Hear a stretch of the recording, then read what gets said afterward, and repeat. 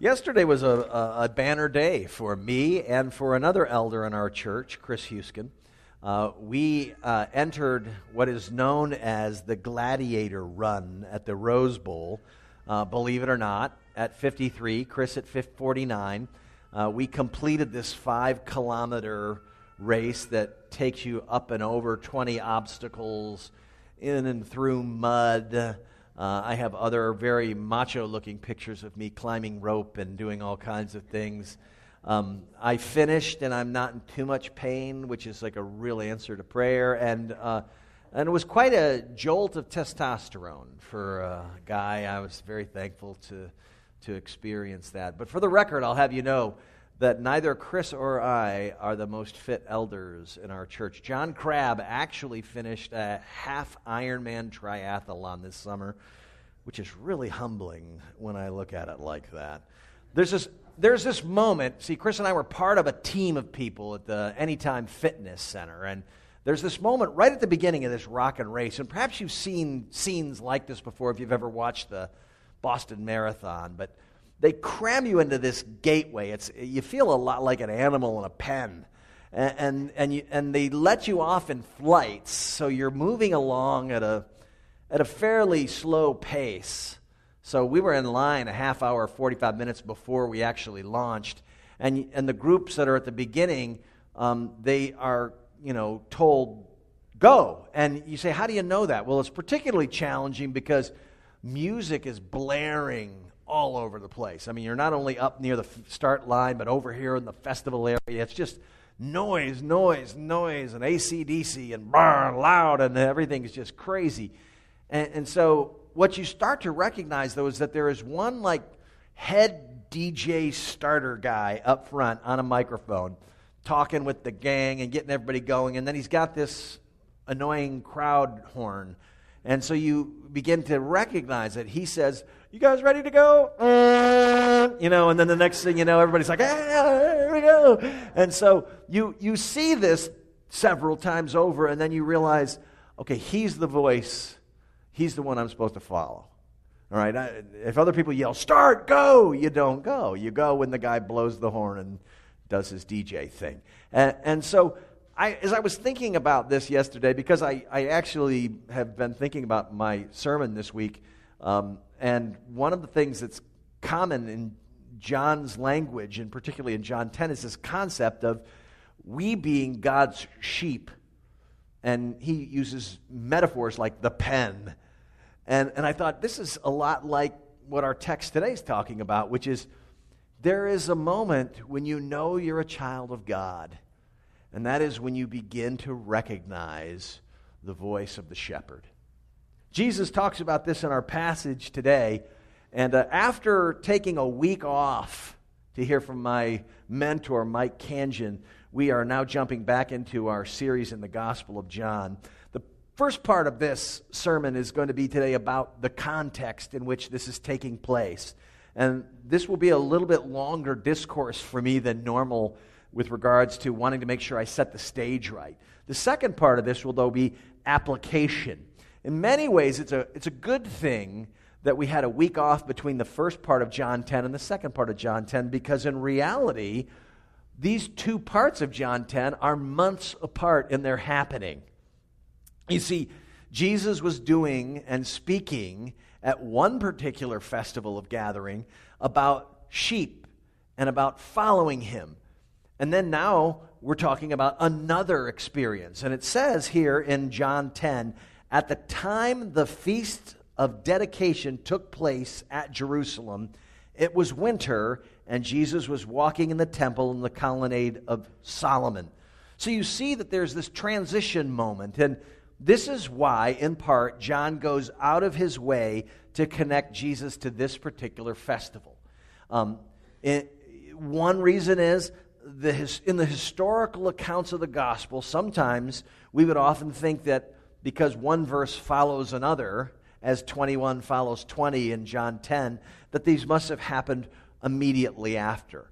And that's not the case. So he is wanting us to see some time has elapsed between these two discourses. But in some ways, John is wanting us to see that Jesus' language is very similar and that he's talking about sheep and pens and voices. And so it is intentionally tied together in this text.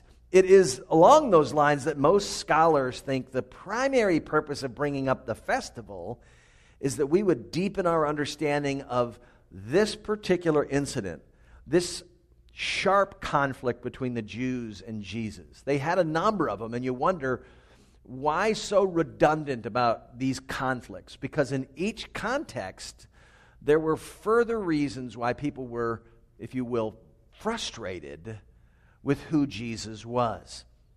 The Feast of Dedication, we know it by the name Hanukkah. It happens for Jews in our country and around the world in the month of December. And it was first instituted by Judas Maccabees in the rededication of the temple after in 164 a pagan by the name of Antiochus Epiphanes had run over Jerusalem and then actually defiled the temple.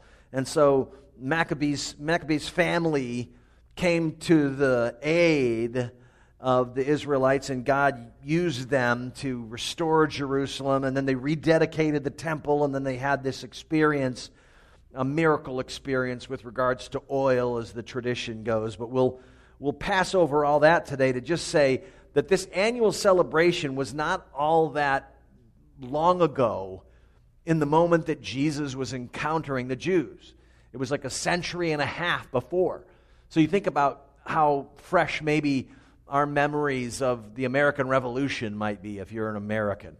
All right, or for those of us who lived during 9/11, and you know how fresh, even though that was hard to believe, 17 years ago next month.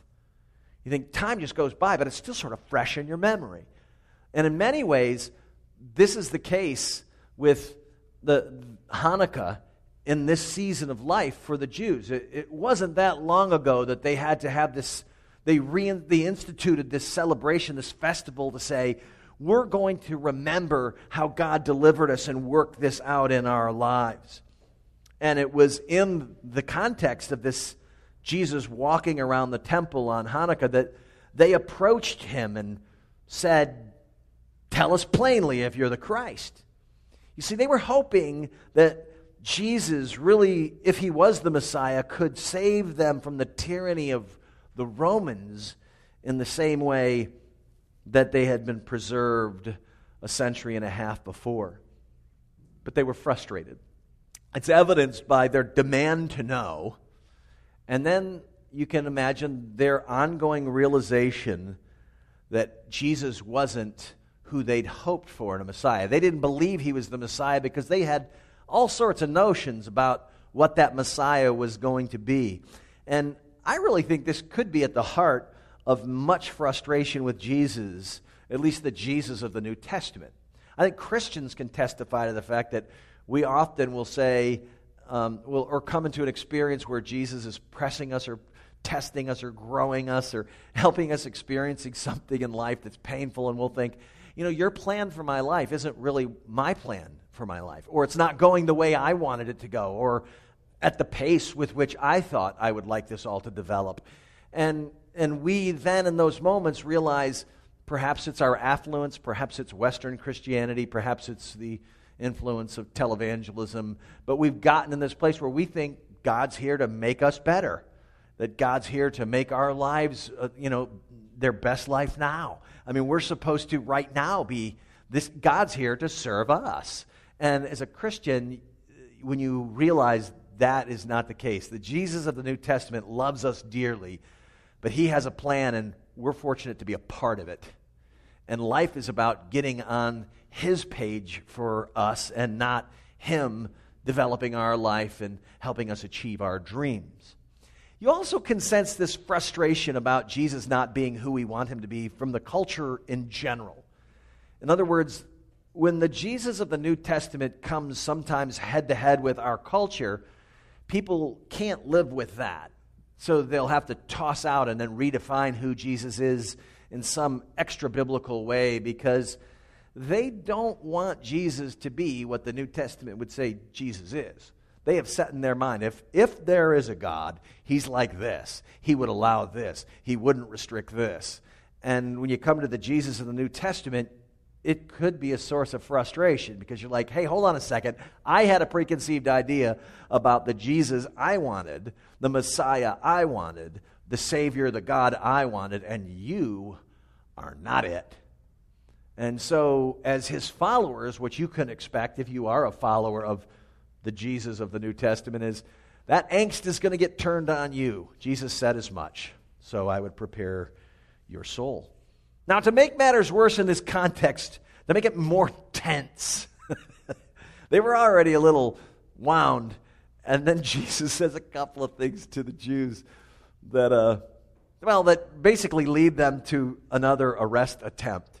First, he tells them, listen, I told you before who I was, and you didn't listen, you don't know, you don't hear me, you're not my sheep.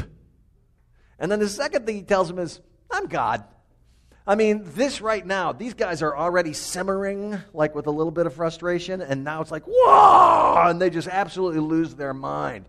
Verses 30 through 33 of John 10, Jesus says, I and the Father are one. The Jews picked up stones again to stone him. Jesus answered them, I have shown you many good works from the Father. For which of them are you going to stone me? And they answered him, it is not for a good work we're going to stone you, but for blasphemy, because you, being a man, make yourself God.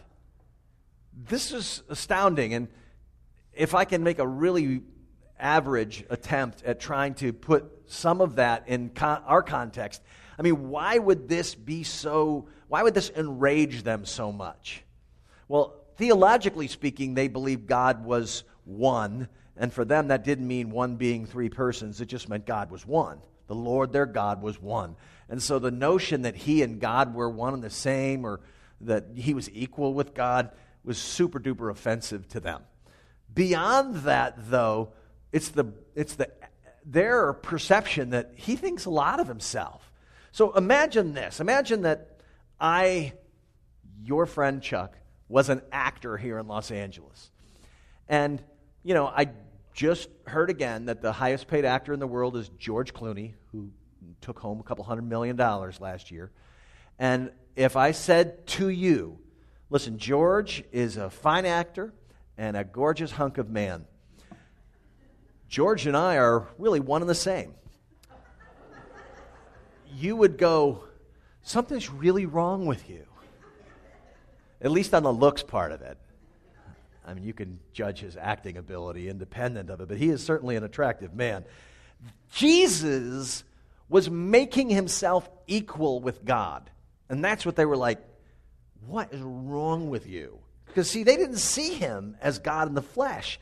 They recognized his blasphemy, and they tried to kill him. He violated their law. As we said the last time we preached in John, and have said on a number of occasions as we've worked our way through this gospel, which proclaims with clarity from the first verse all the way through the end of it that Jesus is God in the flesh. Jesus needed to be the holy God in the flesh because only a perfect substitute would do. Only a holy being could be substituted for a group of unholy beings.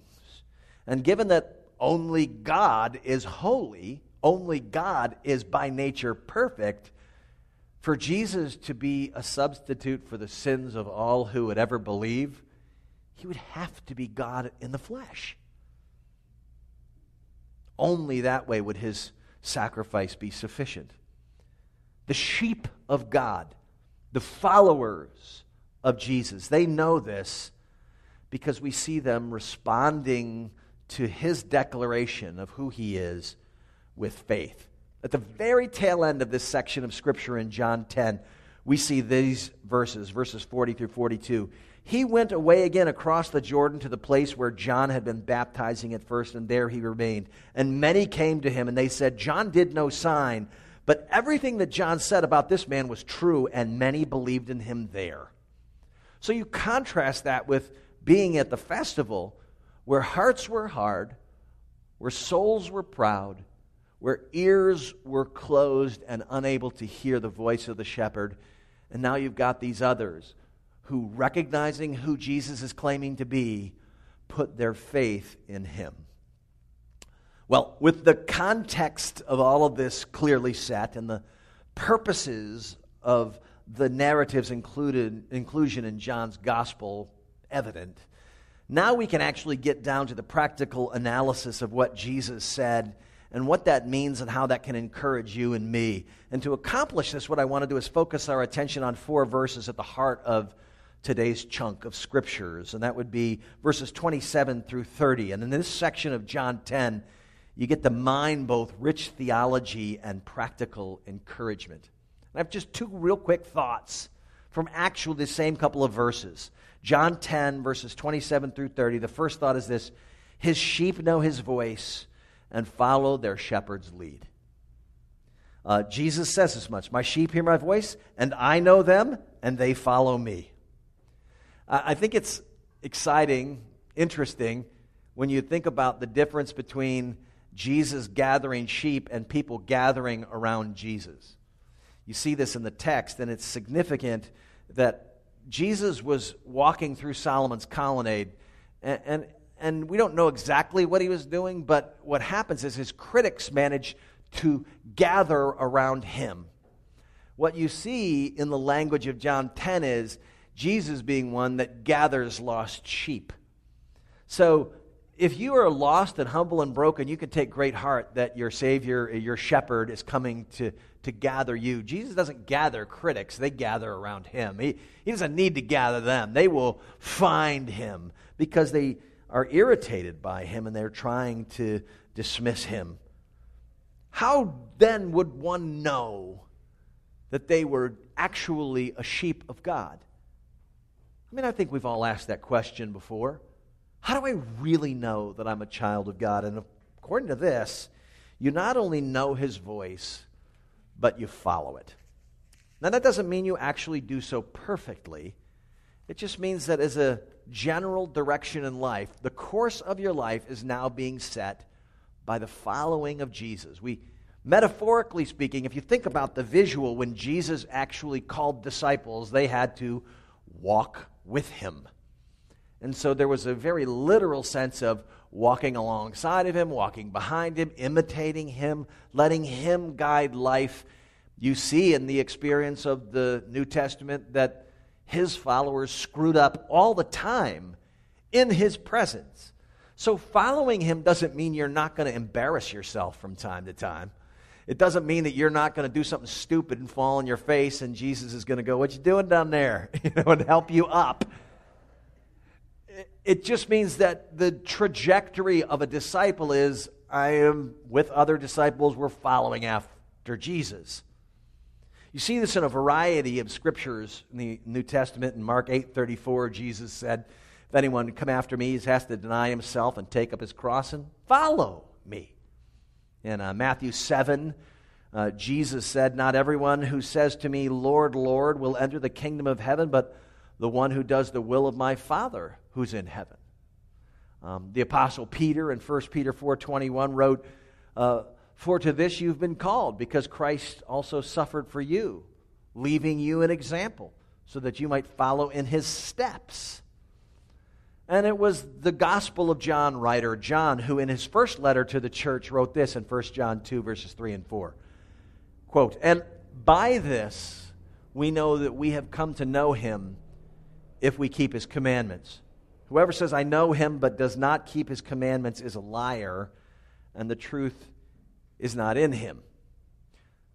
The reason we follow him, according to John 10, is that we know his voice and he knows us. Presumably, there is relationship that exists there. And really the joy of our pursuit of him is that he does know us. I mean, he knows everything about you. It's not that you're wonderfully, perfectly obedient to him. It's that he knows you. We know he is trustworthy. We know we have a unique relationship with Him.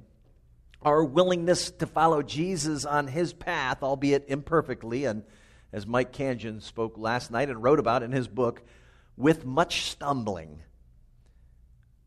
Following Jesus is born of first knowing Him and being known by Him. We won't follow, and really shouldn't follow, anyone we don't trust. Would you marry somebody you can't trust? I hope not. So why would you be any less skeptical? Why would you use any less scrutiny with regards to who's going to guide your life? I have two particular gifts. One is a distinct and loud whistle. I can put my fingers in my teeth, and sometimes I'll do it at a football game, and whole sections of people will turn around and hold their ears and go, what's that about? Don't understand it. I won't do it here into the microphone and in our small chapel. I don't want to break the glass, but I will if you hang around for the workday today. Demonstrate it if you must. The other thing that's probably more obvious is that I have a really loud voice, and it has a resonance to it that got me into lots of trouble as a kid in school because I don't have an indoor voice capability. My family reminds me of this every now and again. If we're at a restaurant, they'll go, "Hey, talk softer. People across the room can hear you." Teachers did too.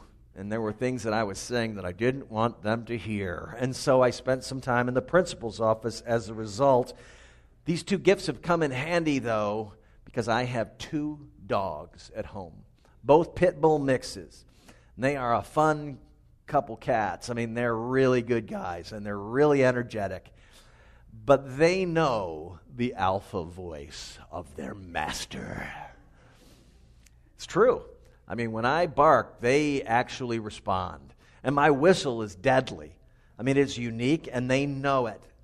And they may come up and lick you, and they most certainly will if you come to the house. They're friendly guys. But they will not stop in their tracks after chasing a coyote or bear if you say, "Stop!" They will likely only do that if I yell their name very sharply and blow my whistle. Now, before you get carried away and think, is metaphorically he calling us dogs? I just want you to be careful not to get your metaphorical fur up on your back. I am likening our relationship to God to that of a dog and his caretaker in the same way Jesus likened us to being the sheep in God's pasture. And what is strikingly similar about us and God is that we don't often understand exactly what God's doing, but we can know that He's guiding and speaking. We know His voice. We're learning His voice. My dogs don't speak English, but they've managed to pick up on intonation. They've managed to pick up on some words like stop. They've managed to, no is a big one in our family, and they clearly understand that one. I'm saying all this that they've learned and are learning how to recognize the voice of the people who are there to care for them and love them. And they're part of our family. The same way as Christians, maybe you're not like me, but maybe you're a lot more like me than you think. There are days where I go, God, I just feel like I'd like to hear from you a little more clearly than I do.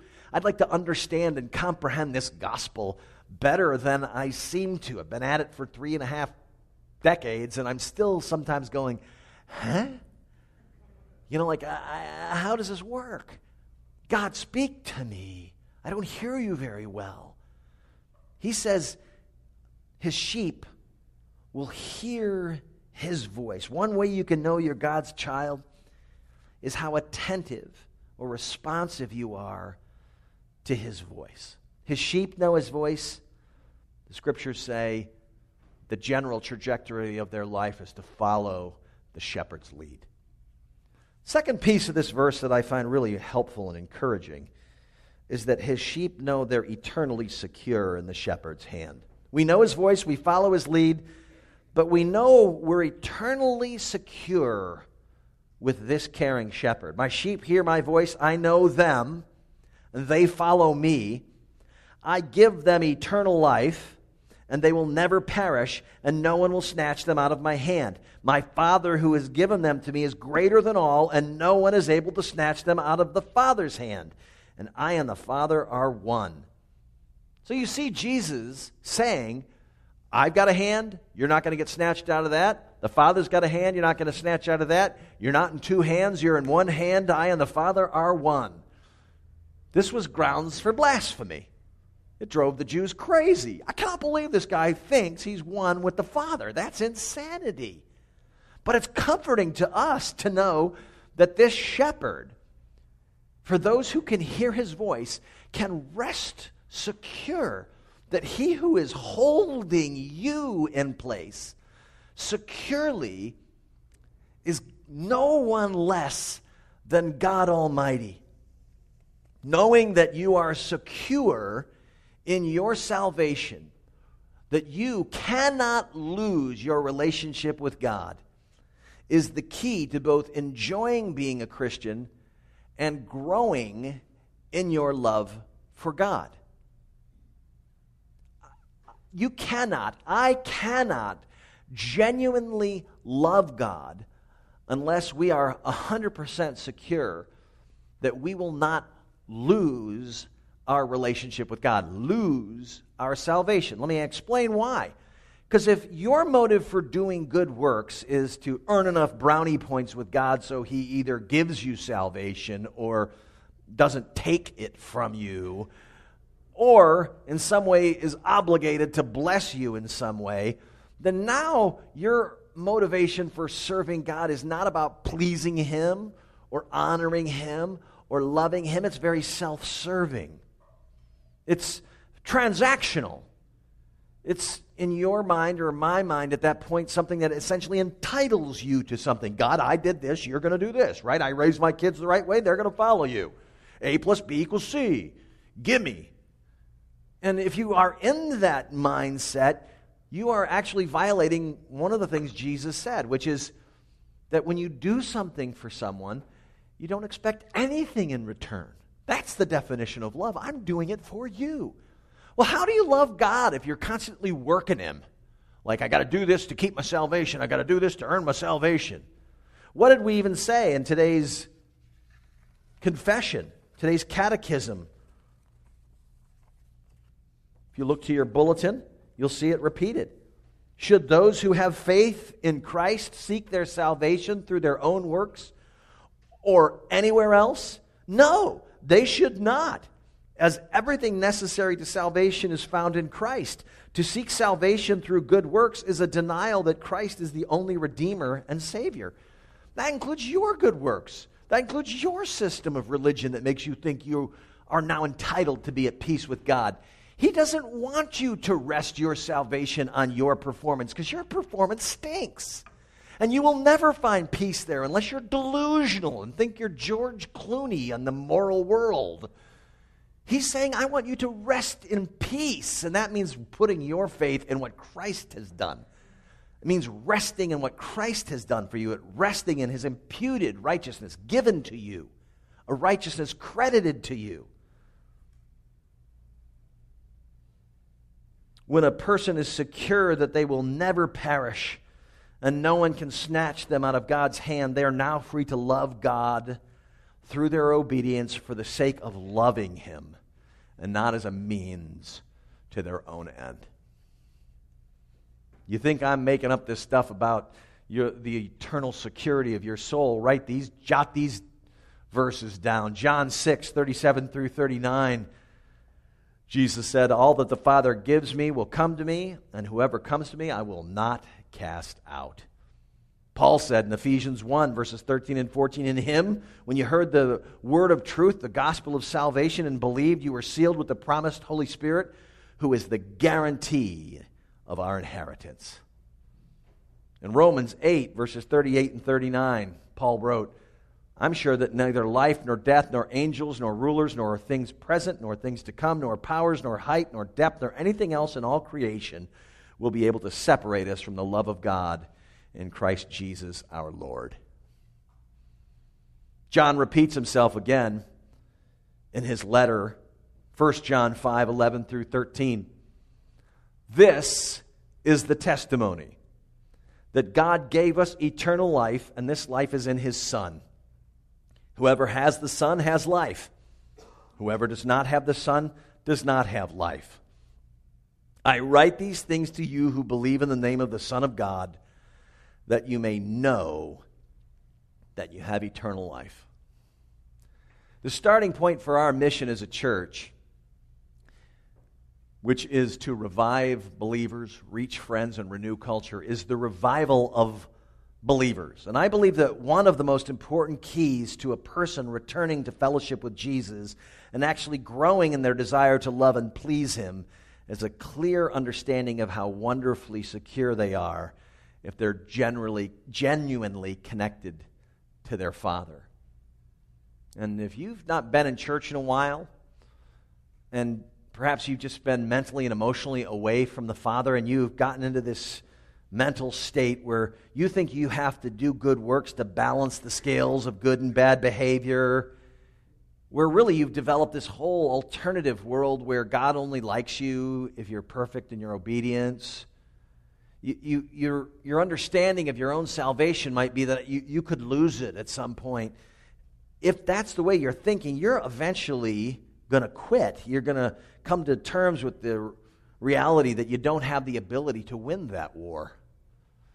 That even as a follower of Jesus, the Scriptures describe the apostles as making huge errors in the presence of Jesus. That Christians are called to confess their sins to one another. We have recordings in the book of Acts of the Apostle Peter, filled with the Spirit on Pentecost, great preacher and evangelist, being a racist to the Galatian Gentiles.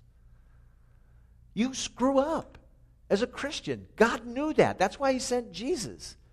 Following Jesus doesn't mean being perfect. It means following Him, and when you blow it, confess what you did and get up and follow again.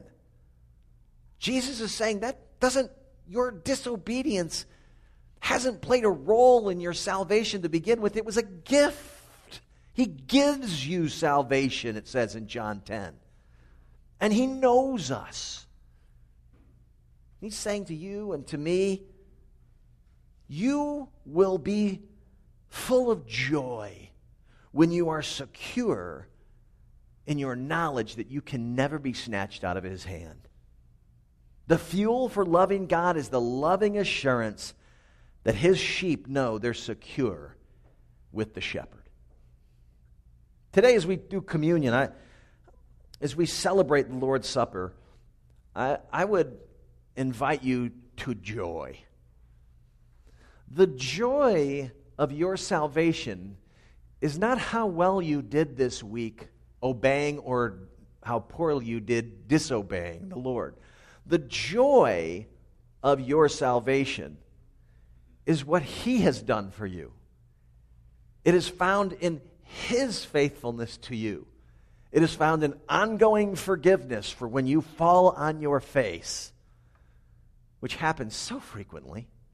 All these things are one more testimony of the grace of God to you and to me. And our hope today is that as we take the Lord's Supper, you would enter into His presence with thanksgiving because of what He's done.